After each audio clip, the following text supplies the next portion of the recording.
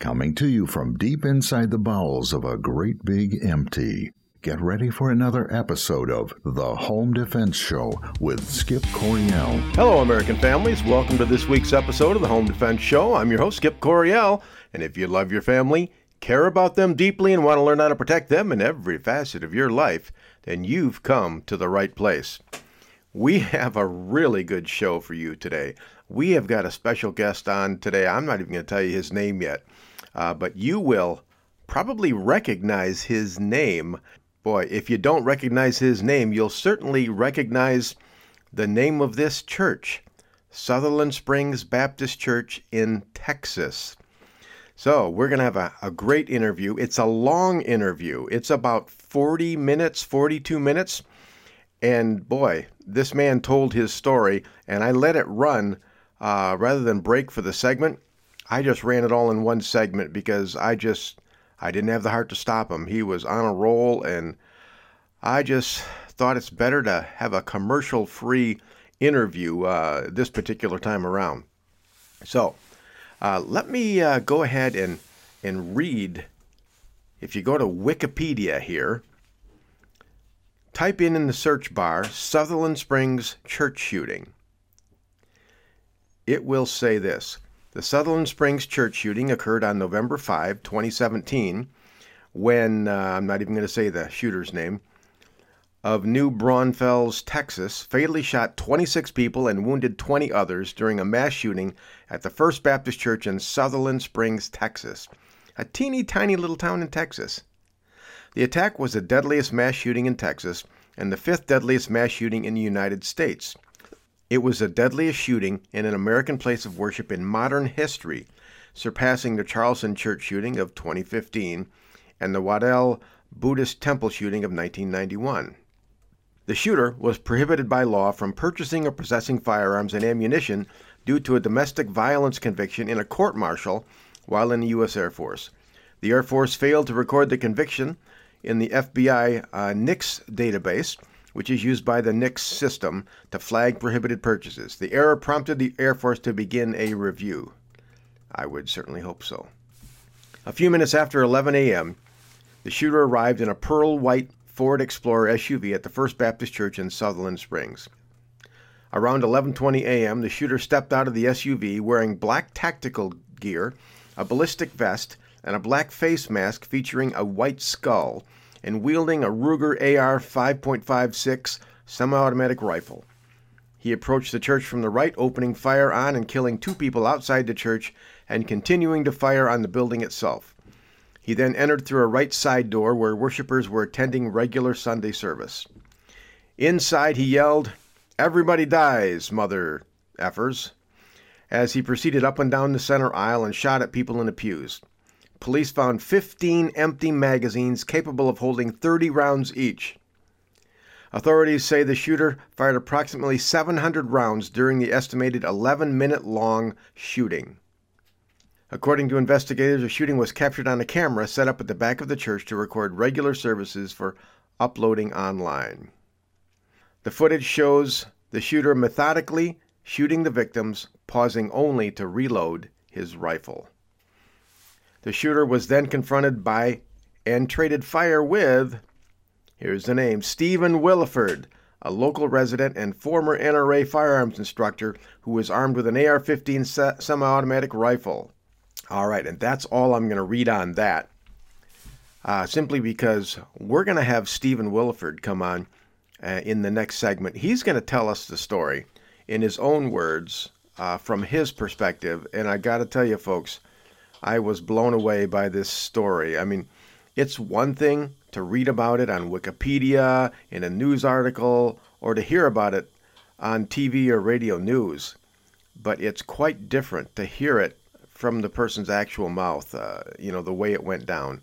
It just adds a human element, an emotional element that you can't get from print. So, boy, in this next segment, we're going to have Stephen Willeford, the hero of Sutherland Springs Baptist Church. He's going to tell the story in his own words. Again, it's 42 minutes, so go out and get yourself, a Diet Coke or ice water, tea, coffee, whatever your caffeine of choice is, and get yourself seated, because it's a long interview, but it'll seem like no time at all. Okay, I'm going to cut it short here, and we're going to go to the interview here in the next segment, because it's awesome. It is absolutely awesome. There's nothing more I can say about it. All right, this is Skip Coryell on Home Defense Show. We're out of time for this segment, but while we're away, go ahead and check out firearmslegal.com/Midwest Tactical, and also Center Shot Indoor Gun Range, centershotgunrange.com, where it's always a perfect 70 degrees. This is Skip Coryell on Home Defense Show. Don't go anywhere. We will be right back. Welcome to the Home Defense Show with my dad, Skip Coryell. Don't go nowhere. We'll be right back. Wouldn't it be wonderful if life was like the movies and the good guys always won? In today's world, if you're forced to use your firearm to protect yourself, you will need protection. Firearms Legal Protection is here for you. FLP provides you with seasoned, experienced attorneys that handle your criminal and civil matters as a result of you protecting yourself. FirearmsLegal.com provides its members with uncapped attorney's fees, bail bond protection, and coverage in all 50 states. We are not a reimbursement plan. You can access uncapped attorney's fees for as low as $10 a month. Firearms Legal members are provided with educational services, training videos, and access to our vast national attorney network. While you're protecting yourself, let Firearms Legal protect you. Listen up, folks. This is important. There are plenty of legal protection services out there, but none will protect you as well as Firearms Legal Protection. This is the one I use and the only one I recommend. Visit firearmslegal.com/Midwest Tactical and protect your family now. Hey folks, I want to tell you about my book, Civilian Combat, the Concealed Carry Book.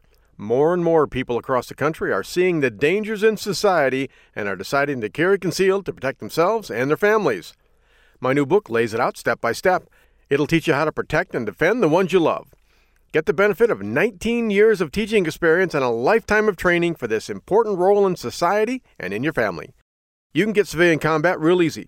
Just go to Amazon.com, search on Skip Coryell Civilian Combat, and it'll pop right up there. Don't put it off any longer. Get Civilian Combat, the Concealed Carry Book by yours truly, Skip Coryell. Okay, folks, welcome back to the Home Defense Show. This is your host, Skip Coryell. Today, we are speaking with a very special guest out of the great state of Texas, Stephen Willeford. Stephen, welcome to the Home Defense Show. Thank you for having me on, Skip. Hey, not a problem. You know, we had some technical difficulties, but I think we got it worked out right now, so everything should be smooth sailing.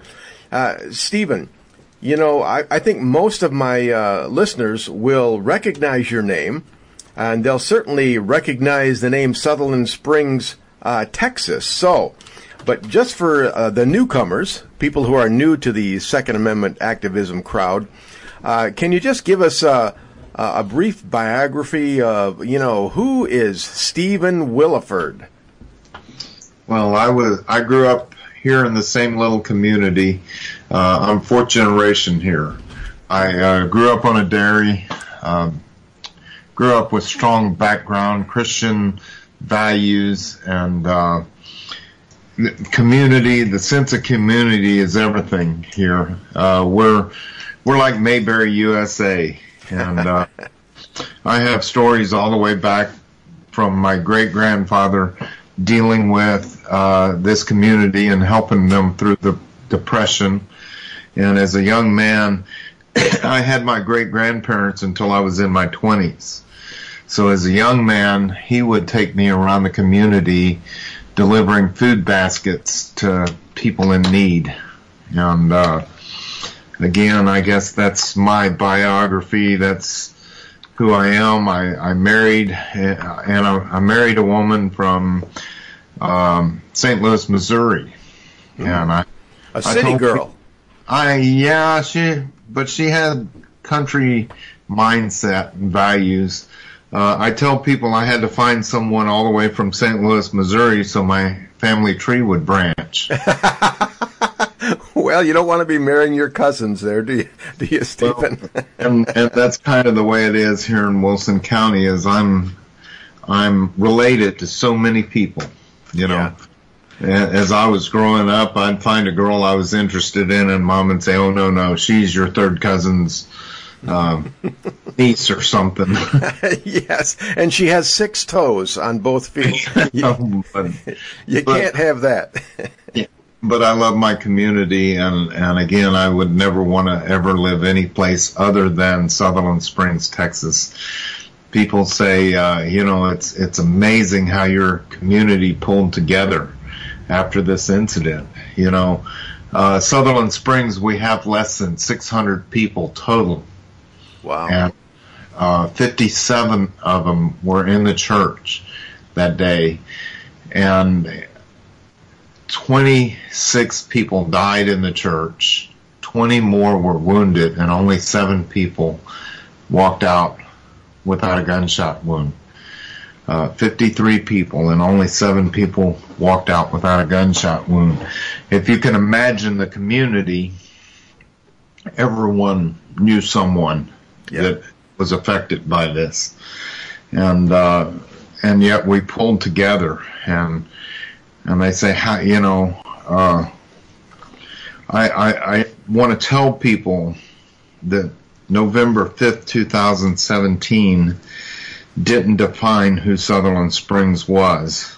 Instead, it shined a spotlight on my community to let the rest of the world know who we were already. Yeah, well, that's good news.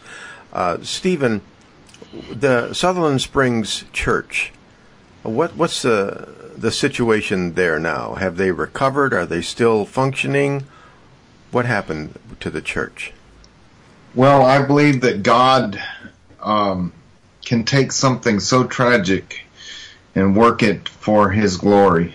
The Sutherland Springs Church, we're still hurting, obviously. I don't know that we will ever totally recover from the beautiful souls that we lost that day. But we have gone from a church of 53 people to now almost 200 every Sunday. Oh my gosh. Wow. We are experiencing growth and rebirth, and we are working for God's will. Yeah. We get people tell us, we get messages from all around the world because we live stream our services, and people from Africa are watching us. Oh, wow. Little bitty Sutherland Springs, we have had the ability to reach out worldwide because of this. Well, Stephen, what that reminds me of, the story of Joseph in the Old Testament, where he was talking to his brothers, how they had sold him into slavery, into bondage, and he went to Egypt and ended up being second to Pharaoh. And when he was finally facing his brothers again, he says, listen, I forgive you for what you did.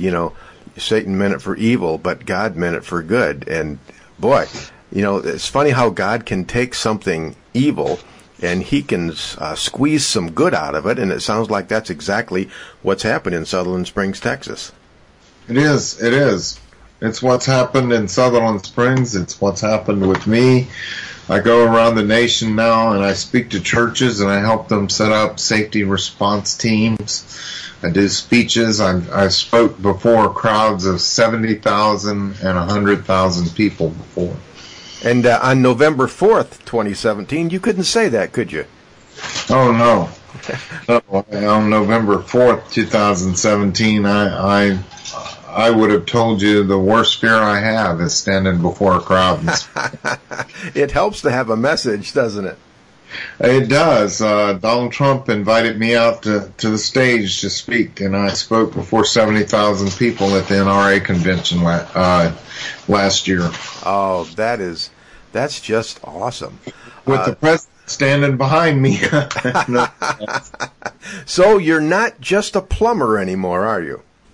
I am not. I have kept my plumbing license and stuff, but I've gone all the way to the Arctic Circle to speak to the Native Alaskans about Christ.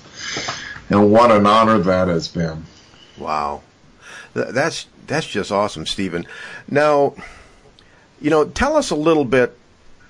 First, why don't you tell us the story that morning on November 5th, 2017.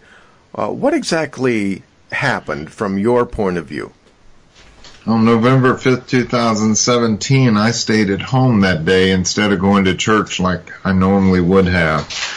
And the reason I stayed at home is I was going to start my on-call at the hospital where I worked. And what that meant is I would have to carry a pager home with me, and I would have to be ready to run 24/7 for the next week. And it could happen at 2 o'clock in the morning or whenever. I would have to get up out of bed. I had 10 minutes to answer the page and to call in, and then an hour to be at the hospital. And my house was almost exactly an hour from where I worked. So at any given moment, I would have to run. Wow. And so I decided, because I knew that I would be working probably 20 hours extra that week. So I told my wife when we got up in the morning, look, I'm not going to church. We normally drove in to San Antonio to church, which was about 40 miles away. And we normally drove into church, and I said, no, I'm just going to stay here at the house and relax, because tomorrow's going to start a tough week. And so she decided she would go work on my daughter's house. We were building our daughter's house down the road, my younger daughter. And we were doing everything on it. And we were at the point where we were taping and floating the walls. And my wife said, I'm going to go work on Rachel's house. And so she went down there with my daughter that was pregnant and her husband and started working on their house. And my older daughter was living with me at the time because she was engaged to be married. And she didn't want to pay for another contract for an apartment and then get married and be stuck in a contract. She wanted to be able to move in with her husband. So she moved in with us instead of doing another contract for the apartment. And if you're going to live with us, and you're going to have chores. So she was doing dishes that morning. Yeah. And I was hanging out in my room relaxing, and she came into the room and said, Dad, that sounds like gunfire to me. And right away I said, it sounds like someone tapping at the window. Because your mind wants to make it into something that is normal. Yeah. When something very abnormal is happening, it's called denial. And the quicker you get out of denial, the better you'll be. Mm-hmm. So she said, come into the kitchen. I went into the kitchen where there's less insulation. And I told her right away, it's gunfire. And she ran out the door, got in her car, and drove up the block to see what was going on. I ran to my safe. I grabbed my rifle out of the safe. I grabbed a magazine, and I started loading it. A box of ammunition, I started loading. And I called my wife. I said, where are you at? She said, I'm at Rachel's house, taping and floating the walls. And she could hear the panic in my voice. She said, what's going on? I said, church. And she said, don't go over there. And I hung up on her. Mm-hmm. And my daughter came in, and I'm poking around. I just grabbed a handful of ammunition, and I'm shoving ammunition in a magazine. And she came in and said, Dad, she said, there is a guy in black tactical gear shooting up the church. She said, oh, I saw him shooting through the doors, and he walked in the doors. And I said, did you call 911? She said, I did. They're aware of it. So right away that tells me police are on their way. But my community couldn't wait. Mm-hmm. There's no telling how long in a small community in the middle of nowhere how far out police are. So I ran out the door, and when I did, she followed me out the door again. And I knew she couldn't follow me over there. So I turned and I looked at her and I said, go back in the house. Load me another magazine. I knew she couldn't load me a magazine and come running out and hand me a magazine in a gunfight. I knew she couldn't. But I told her that to send her back in the house to do busy work. Right. This is an AR-15 magazine we're talking about? AR-15, yeah. Yes. So I sent her back in the house to do busy work. And as I ran across the street, I believe the Holy Spirit was totally over me and controlling everything, even my thought to send her back in the house. I didn't want her to follow me over there because I didn't want her to be a distraction. He already had too many targets that I cared for deeply. Yeah. How far away was it, Stephen? From my front door to the front door of the church, and it's around a corner and across the street, but it's about 100 yards. Mm-hmm. So as I ran, I was about halfway there, and I cried out real loud. And my daughter in the house heard me yell, and the people in the church heard me yell, and the shooter heard me yell. I'm going to tell you, I don't have a battle cry. I believe that was God calling the demon out in him and calling him out of the church. He had just shot Chris Workman in the back, and Chris was instantly paralyzed from the waist down. He shot Chris's mother through the breast, and he was walking over like he had done everybody else to finish them off. And he heard me cry out. In that moment, it would have taken him another 2 seconds to finish Chris and his mother off. At that moment, when he heard me cry out, he came out of the church building shooting at me. Mm-hmm. And he hit the truck in front of me. He shattered the windshield of the car behind me, and he put bullets in the house behind me.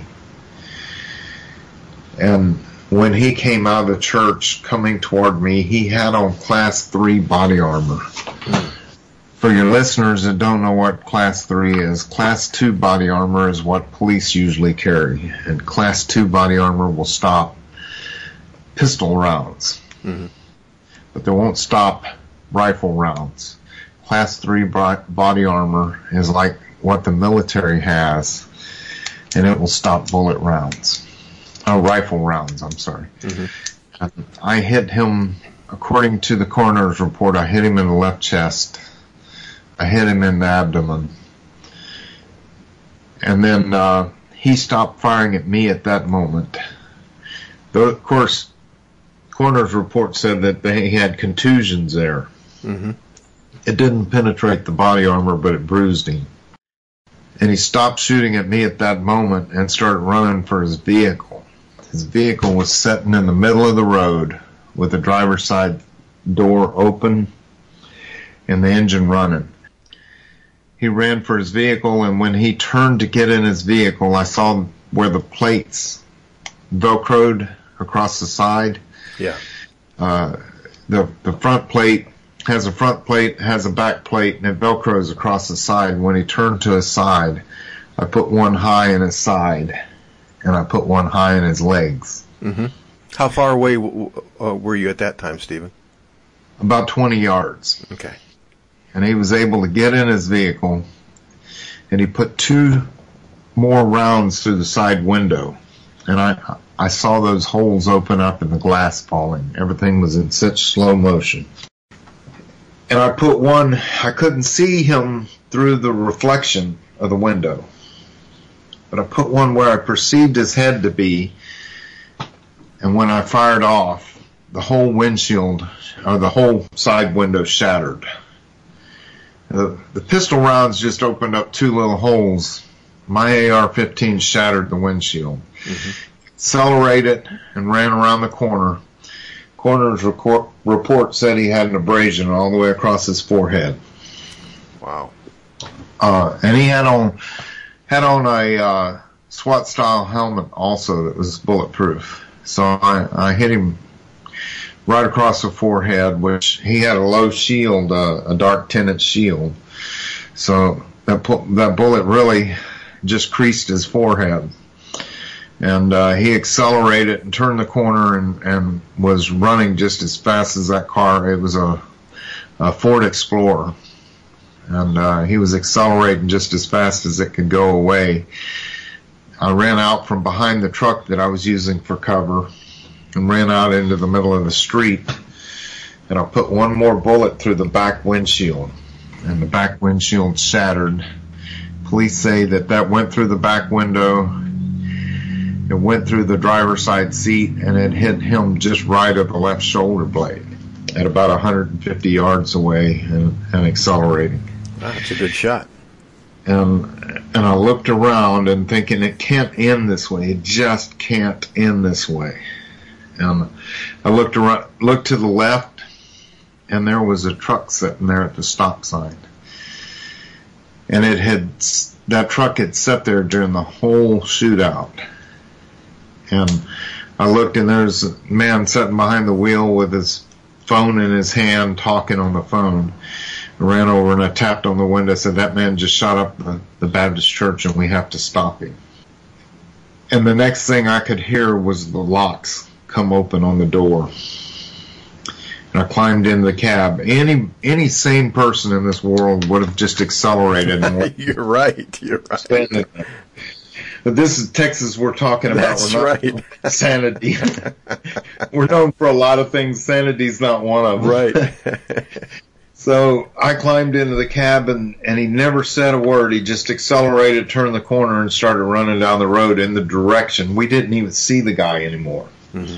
But he just started accelerating and running down the road in the direction. We ran across 87, which is the main thoroughway from San Antonio to Corpus Christi. And he ran across that highway without even slowing down or anything, without even looking. And we blasted across, and we gave chase, and it became evident that he was on the phone with 911, and they had put him straight through to dispatch because we were en route. Mm-hmm. Because he was talking to him, and I took that moment to drop my magazine out of my rifle to see how many rounds I had, because I didn't even know how many I had shot. I didn't know how many I had loaded or anything. It turned out I had 2 rounds left, one in the top of the magazine, one in the chamber. And I looked and I told him, I said, tell them, hurry, hurry, I have 2 rounds left. And he still got on class 3 body armor. And we're blasting down the road, and I clicked that magazine up thinking this is going to have to be good. Because the only thing I could imagine is at the end of this car chase is going to be another gunfight. And I only had 2 rounds left. Yeah. And we're crossing crossroads, and we're telling them on the phone, Johnny's telling them on the phone, as we go past a crossroad where we are, we're splitting traffic. Johnny said over 95 miles per hour. I believe that. I believe that wholeheartedly. And finally we came within view of him again, and I said, that's him, that's it. As it was a gray SUV, the back windshield was shattered out of it. That's him, we're catching him. And I looked, and again, I didn't even know Johnny's name at the time. And I looked over there. I see this long, tall Texan. He's probably 6'3", got on kind of a gray Western hat with a feather on it, sticking out of it, a toothpick hanging out of his mouth, a longhorn skull tattooed in the center of his neck, and the horns run up all the way up underneath his ears. Oh, my gosh. If you can picture that. And I turned and I looked at him, and I said, you know, if you catch him, you're going to have to stop him. And he turns and looks at me, and the very first words out of his mouth to me was, yep, I already figured that. And I'm thinking, oh my God, who am I riding with? And Johnny's probably thinking, man, I always wanted to try a pit maneuver. Yeah. So we start catching him, and I'm thinking the only reason we should be catching him is if my bullets made a difference. Mm-hmm. And he pulled off to the right-hand side of the road, off into the bar ditch, with a road sign in front of him, and stopped. And I thought, oh, this is it. Passenger side window, I put it down, and I stuck the rifle out that window. I grabbed the door handle with my left hand and opened the door and kind of pushed it open. And I was going to step out using the door as a shield and re-engage him. And before my foot hit the ground, he accelerated. He hit that sign in front of him, flipped over the top of the vehicle, and ran right back up on the road. And Johnny accelerated, barely giving me time enough to pull my foot back in the truck. And we chased him another 3/4 of a mile up the road, and this time he went off to the left-hand side of the road, left a curb, went off to the left-hand side of the road, through a fence, and about 50 yards out into a field and stopped. And I told Johnny, I said, just get down below the dash, stay out of the gunfight.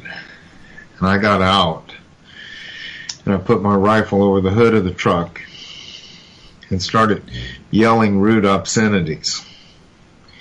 I was very angry. And Johnny did whatever millennial in this world would do. He got out of his truck videotaping me with his thumb. Oh my gosh. Amazing. I thought, really? This is what you want to do? Okay, man.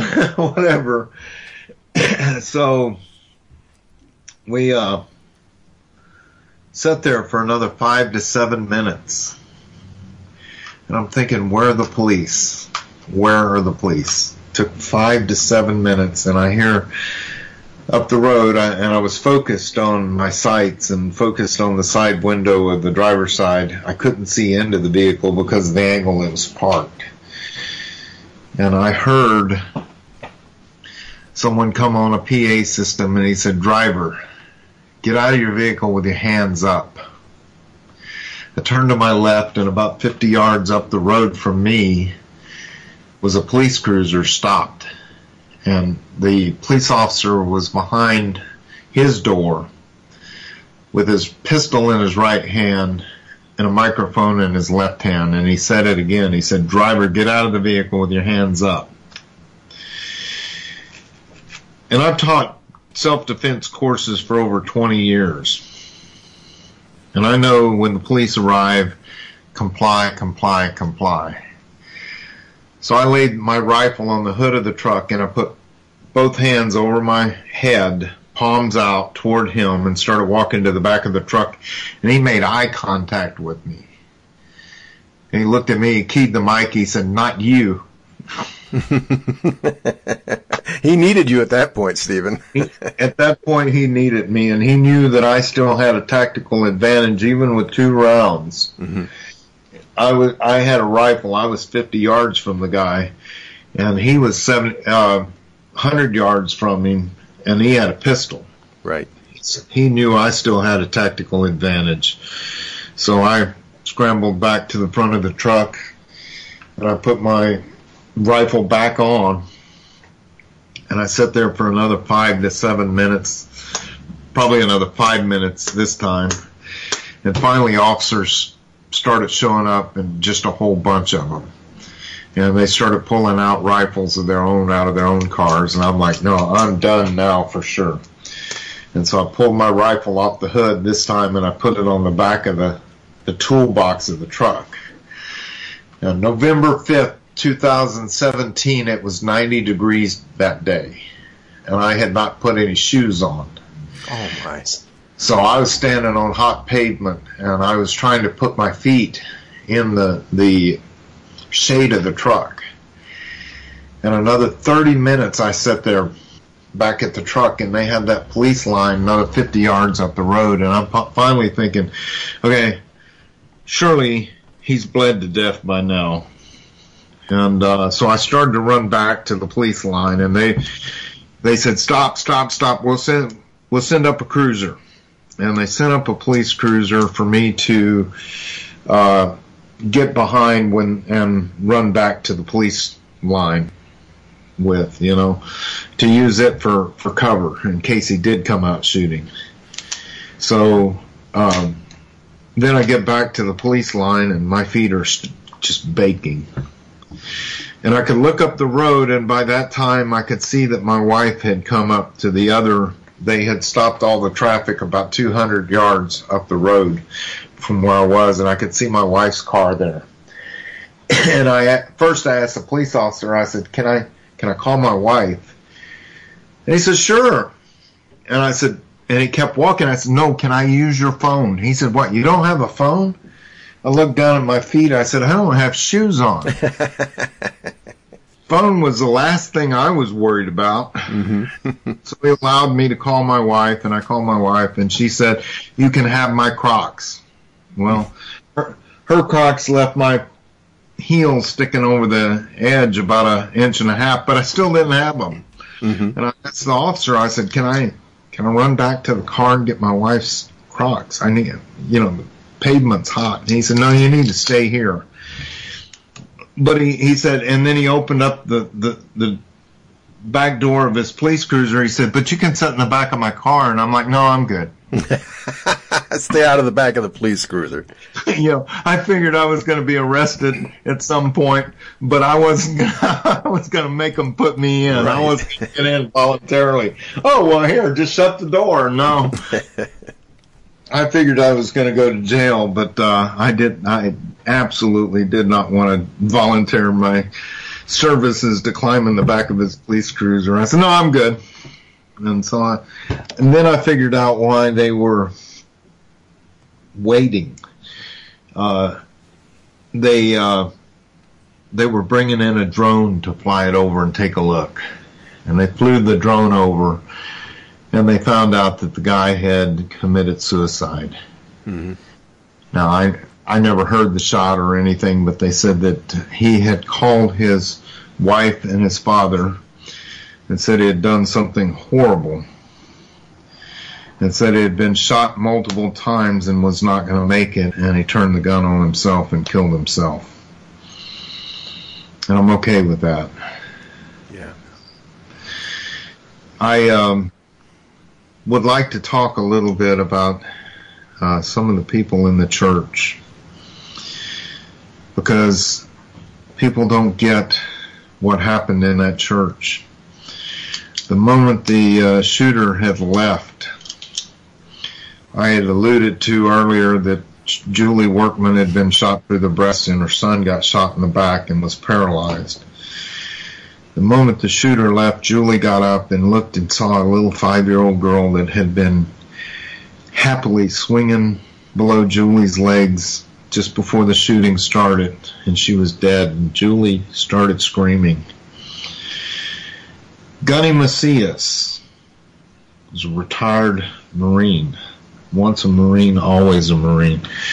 Gunny Macias was shot 5 times in the abdomen. He couldn't even stand up. And he barked at Julie using that Marine bark.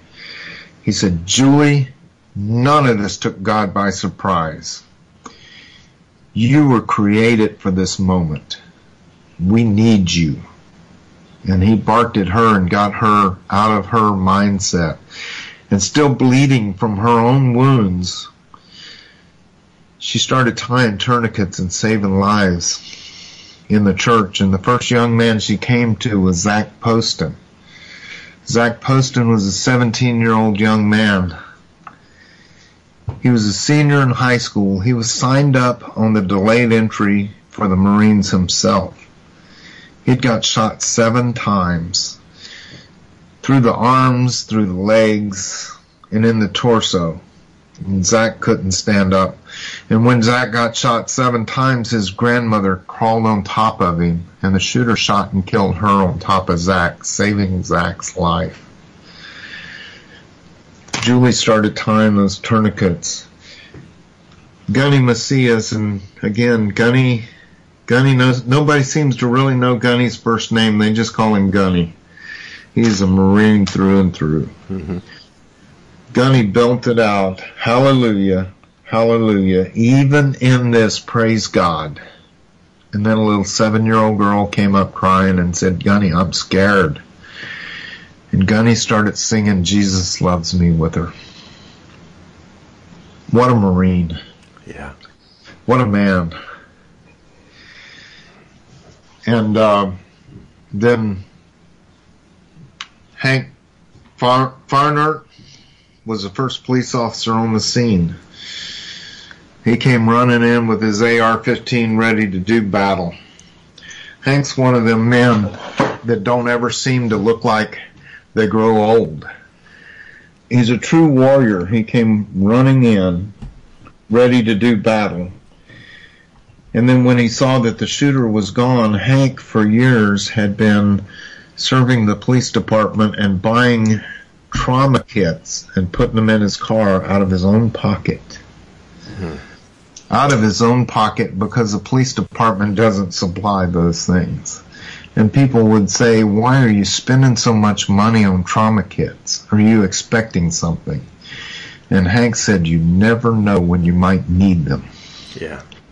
And that day he was able to run back out to his car, open up the trunk, and distribute trauma kits, and go back in and start tying tourniquets and saving lives himself. Hank's a true hero. And we already talked about Johnny and the fact that he could have just driven on and said, it's not my problem. Yeah. And yet Johnny never had met me before in his life, let me in his truck and gave chase to someone, even after he knew I only had 2 rounds left. Johnny was still in the chase.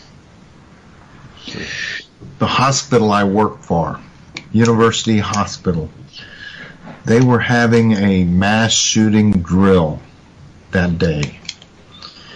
And they had called all the doctors and nurses in for a drill. And all the doctors and nurses were complaining and saying, why are we here for a drill? We could be spending time with our families at church, and we're here for a drill on a Sunday. You could have a drill any other day. Why have you chose a Sunday? And then the real call happened. And if you cannot see God's hand in this, you're willfully ignoring the truth. Yeah. Sounds like it could have been a lot worse than it was. It could have been a lot worse than it was. Because they were all there, they were able to bring all 20 ORs up and running before the first victim showed up at University. There's no mistake there. Yeah. There's no coincidence there. There's a greater power working there that saw this happening. Yeah. Yeah, I'm kind of somber right now, Stephen. I'm a Marine too. You almost made me cry there. Hoorah! Second. Hoorah, yes. brother. Hoorah! I'm gonna tell you, I made the mistake one time. So you were a Marine, huh, Gunny? He said, no. He said, it's a Marine, always a Marine. That's right. I got the highest respect for Gunny. You can't even imagine. Wow. So Gunny survived? He survived. He's still an active member of our church. He's walking and talking. He's a good man. That's awesome. What about the man who was in the delayed entry program, was shot? Did he survive? He survived. Unfortunately, the Marines don't want him because he had his whole life planned out for him. Mm-hmm. And the Marines don't want him because he's got pins and screws and plates holding himself. Me personally, I think, man, he just proved he is a Marine. How durable what do you want in a Marine to be able to shot 7 times and come back? Yeah.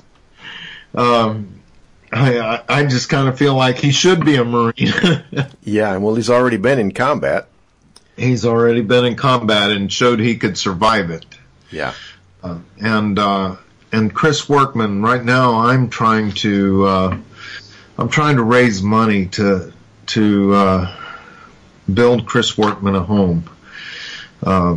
And we want to build him a handicap accessible home. And we've got an event planned. It's supposed to be April 26th if this whole shutdown would go away. We got 5 bands coming. They're going to be playing at Texas Pride Barbecue, which has been on the Food Network before. We've got live auction items, and we've got silent auction items.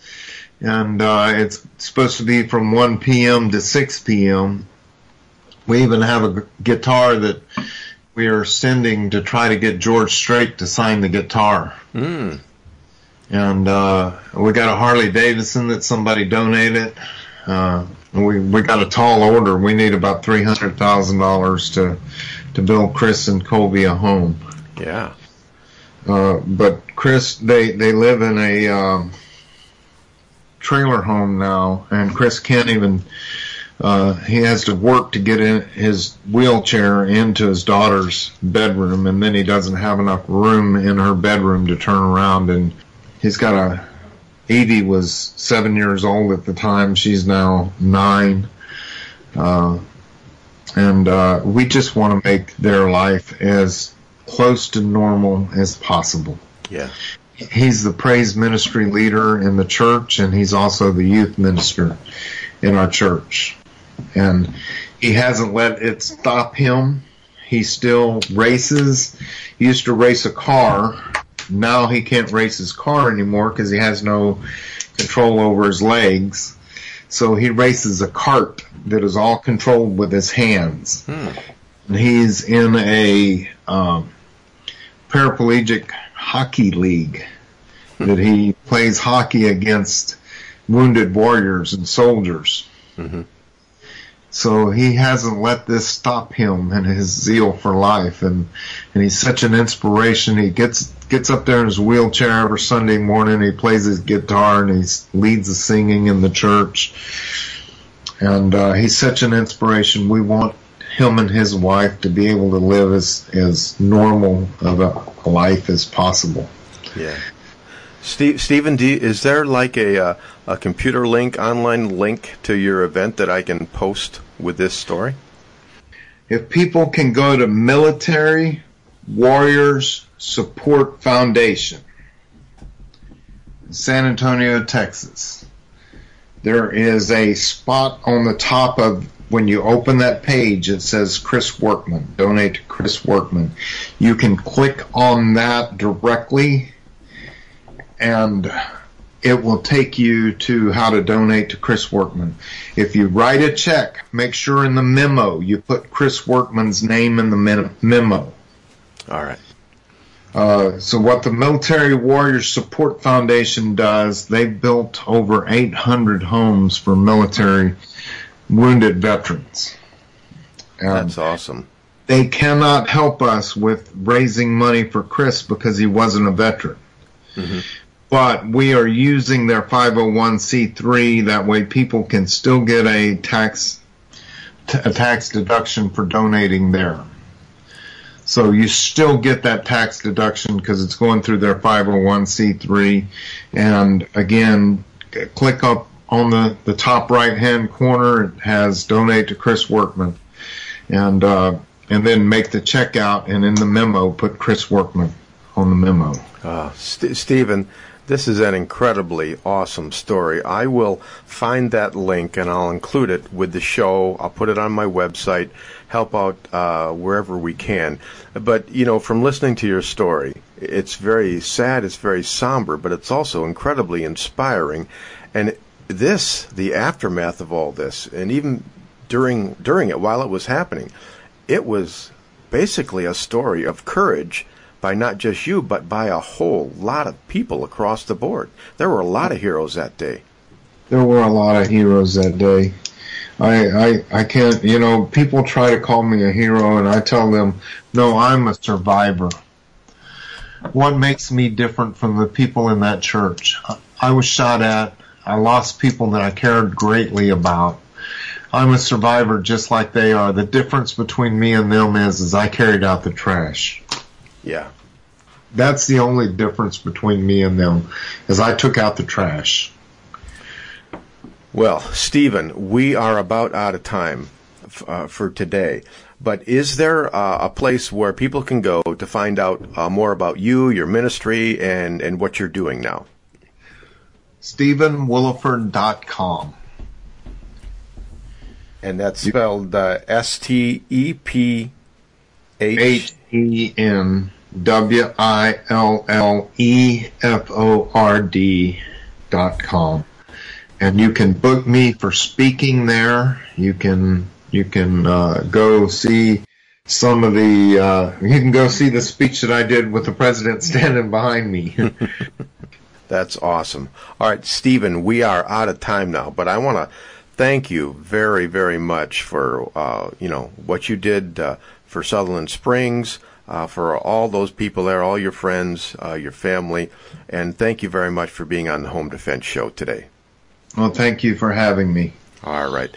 Okay, folks, this is Skip Coryell on the Home Defense Show. We're out of time now. We're going to take a 2-minute break. While we're away, go ahead and check out our sponsors, firearmslegal.com/Midwest Tactical, and then also check out Center Shot Indoor Gun Range, centershotgunrange.com, where it's always a perfect 70 degrees. This is Skip Coryell on Home Defense Show. Don't go anywhere. I will be right back. This is Felix Coryell on the Home Defense Show. Always use guns safely and wisely. Stay tuned. We'll be right back. Would you like to take your tactical and marksmanship training to the next level? If the answer is yes, you need to check out Center Shot Indoor Gun Range just south of Grand Rapids, conveniently located off US 131. Center Shot is one of the most advanced firing ranges in Michigan. Center Shot firing lanes have nearly 100 customizable shooting programs to make you better no matter what your skill level. Our advanced lanes allow a more immersive training experience to enhance your senses. Controlled lighting and target movement mean that you get the best practice and most fun out of Center Shot Indoor Gun Range. Memberships are available for as low as $150. Center Shot also offers a 10% discount to U.S. military veterans. So, no matter what the weather, hot, cold, or in between, Center Shot Indoor Gun Range is always a perfect 70 degrees. This is where I train every week, and so should you. Find out more by going to centershotgunrange.com or call them at 616-371-7468. Stay safe, and I'll see you at Center Shot Indoor Gun Range. Hey folks, I want to tell you about my new book, Concealed Carry for Christians. More and more people across the country are seeing the dangers in society and are deciding to carry concealed to protect themselves and your family, and that includes people of faith. Our churches are not as safe as they used to be, and that's why I included chapters on forming church safety teams and stopping mass shooters. You can get Concealed Carry for Christians real easy. Just go to Amazon.com, search on Skip Coryell, Concealed Carry for Christians, and it'll pop right up there. Don't put it off any longer. Get Concealed Carry for Christians by yours truly, Skip Coryell. Welcome to my dad's Home Defense Radio show. You're gonna love it. Okay, folks, welcome back to the Home Defense Show. This is your host, Skip Coryell. Stephen Willeford from Sutherland Springs, Texas. That was an awesome interview. Man, and we even had a better conversation off the air. Isn't that the way it goes? But it was just awesome. I plan on staying in touch with Stephen. He's a new friend. He's a good friend, and we'll probably have him on again. So that was just awesome. He talked about the charity for Christopher Workman. Again, you go to militarywarriors.org, and then in the upper right-hand corner, you'll see the name Christopher Workman. Just click on that, and you can give to that worthy charity if you like. I will certainly be doing that. And then also he talked about his own website, StephenWilleford.com, StephenWilleford.com. That's Stephen with a PH, and then Willeford, WILLEFORD.com. All right, the coronavirus, COVID-19. You'll notice that Stephen coughed a few times during the interview, and I had to ask him off air. I said, are you okay? You don't have COVID-19 or anything? He said, no, I'm just fine. Just have a cold. So don't worry about that. I have a cold as well. Is it COVID-19? Probably not. What's going to happen if it is? Well, I'm going to kick its butt. I had special COVID-19 range targets made my son, he's 23, 24 years old. He's an artist. I said, son, draw me a picture of the coronavirus, will you? And he says, what for? I said, well, I'm going to make a range target out of it so people can have something to do while they're, social distancing. So, I'll go ahead and I'll include a link to that. And you can download that, print it out if you want. And, you can be shooting the COVID-19 virus as you're recovering or social distancing or whatever it is you want to do while you're sheltering in place. All right, again, StephenWilleford.com and then militarywarriors.org. Those are all good places to be, good things to do. All right, what now? Well, I'm going to go back to sheltering in place, which is a lot of work. Basically, there's not a whole lot of change for me. I've canceled a few classes simply because, well, I have to, and it seems like the smart thing to do right now. But, hey, if you don't have to go out, don't go out. This is where it helps to have a range in your own backyard, which I just happen to have. I'm going to be rototilling the garden. I'm working on my new book, Concealed Carry as You Age. Not that I'm aging, and not that I'm old, but, okay, I'm 62. I'm aging, I'm old, whatever. It's going to be a good book. I'm working hard on that, but I got tons of things to do. Work out while you're inside. You're sheltering in place, but that doesn't mean you have to go to hell in a handbasket. Go ahead and I'll be on my weight machine here. I'll be on my treadmill. Hey, spring is here.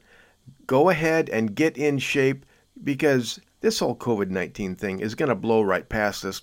And a month from now, you're going to want to be in shape. So go ahead and do that. I'm taking vitamin A, vitamin C, vitamin D, and I'm taking... elderberry extract, some apple cider vinegar, all kinds of stuff. My wife, she takes care of me really well. I have a cold, and she's afraid that it's the coronavirus, so she's taking care of me really, really well. Okay, folks, that about wraps it up for this week's episode of the Home Defense Show. Until next week, remember, your purpose in life is to find something greater than yourself and serve it. Always remember, God, family, country, in that order. It's important how you live, but it's equally important how you die. Your family and the ones you love need your protection, so train, always train, stay alert, stay alive. Until next week on the Home Defense Show, this is your host, Skip Coryell.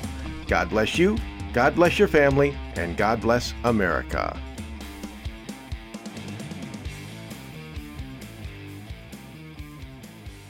Thank you for joining us this week on the Home Defense Show. Now, get out there and protect the ones you love. We'll see you next week with more of the best in home defense. Bye-bye, boys! Have fun storming the castle!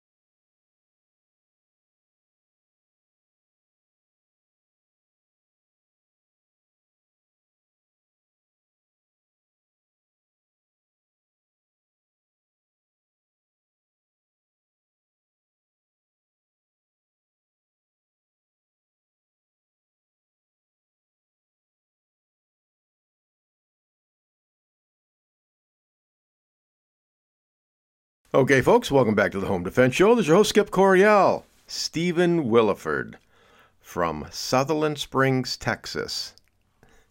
That was an awesome interview. Man, and we even had a better conversation off the air. Isn't that the way it goes? But it was just awesome. I plan on staying in touch with Stephen. He's a new friend. He's a good friend.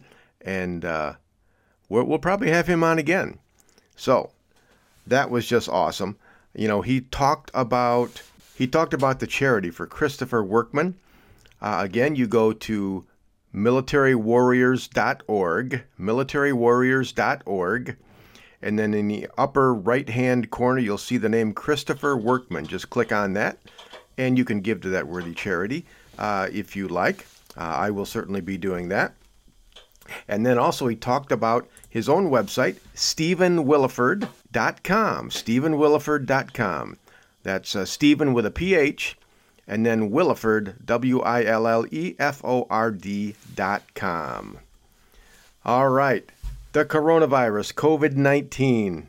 You'll notice that Stephen coughed a few times during the interview, and I had to ask him off air. I said, are you okay? You don't have COVID-19 or anything? He said, no, I'm just fine. Just have a cold.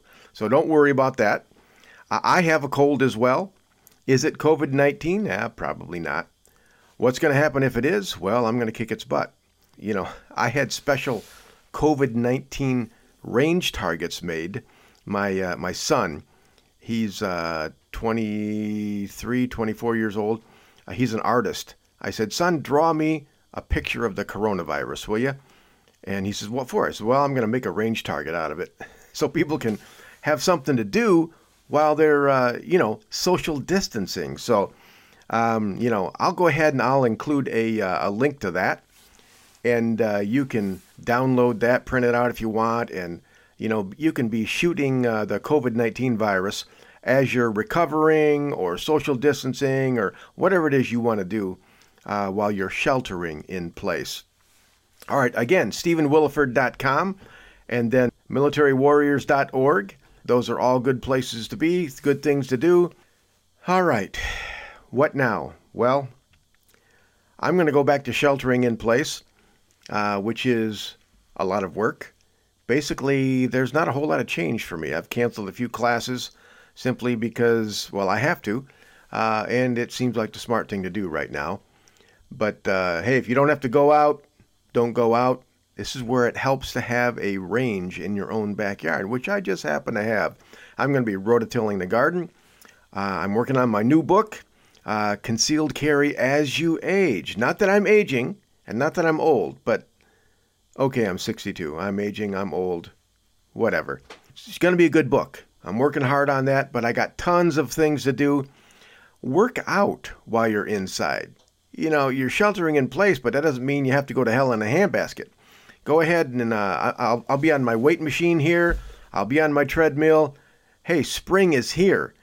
Go ahead and get in shape because this whole COVID-19 thing is going to blow right past us. And a month from now, you're going to want to be in shape. So go ahead and do that. I'm taking vitamin A, vitamin C, vitamin D, and I'm taking... elderberry extract, some apple cider vinegar, all kinds of stuff. My wife, she takes care of me really well. I have a cold, and she's afraid that it's the coronavirus, so she's taking care of me really, really well. Okay, folks, that about wraps it up for this week's episode of the Home Defense Show. Until next week, remember, your purpose in life is to find something greater than yourself and serve it. Always remember, God, family, country, in that order. It's important how you live, but it's equally important how you die. Your family and the ones you love need your protection, so train, always train, stay alert, stay alive. Until next week on the Home Defense Show, this is your host, Skip Coryell. God bless you, God bless your family, and God bless America.